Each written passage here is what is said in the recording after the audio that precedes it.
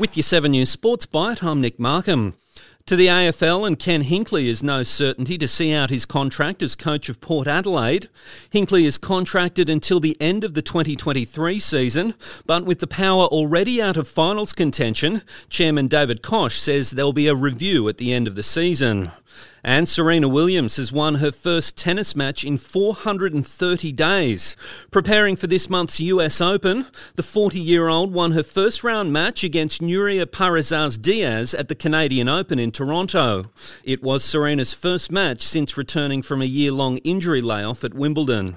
And that's your 7 News Sports Byte for Tuesday, August 9. I'm Nick Markham.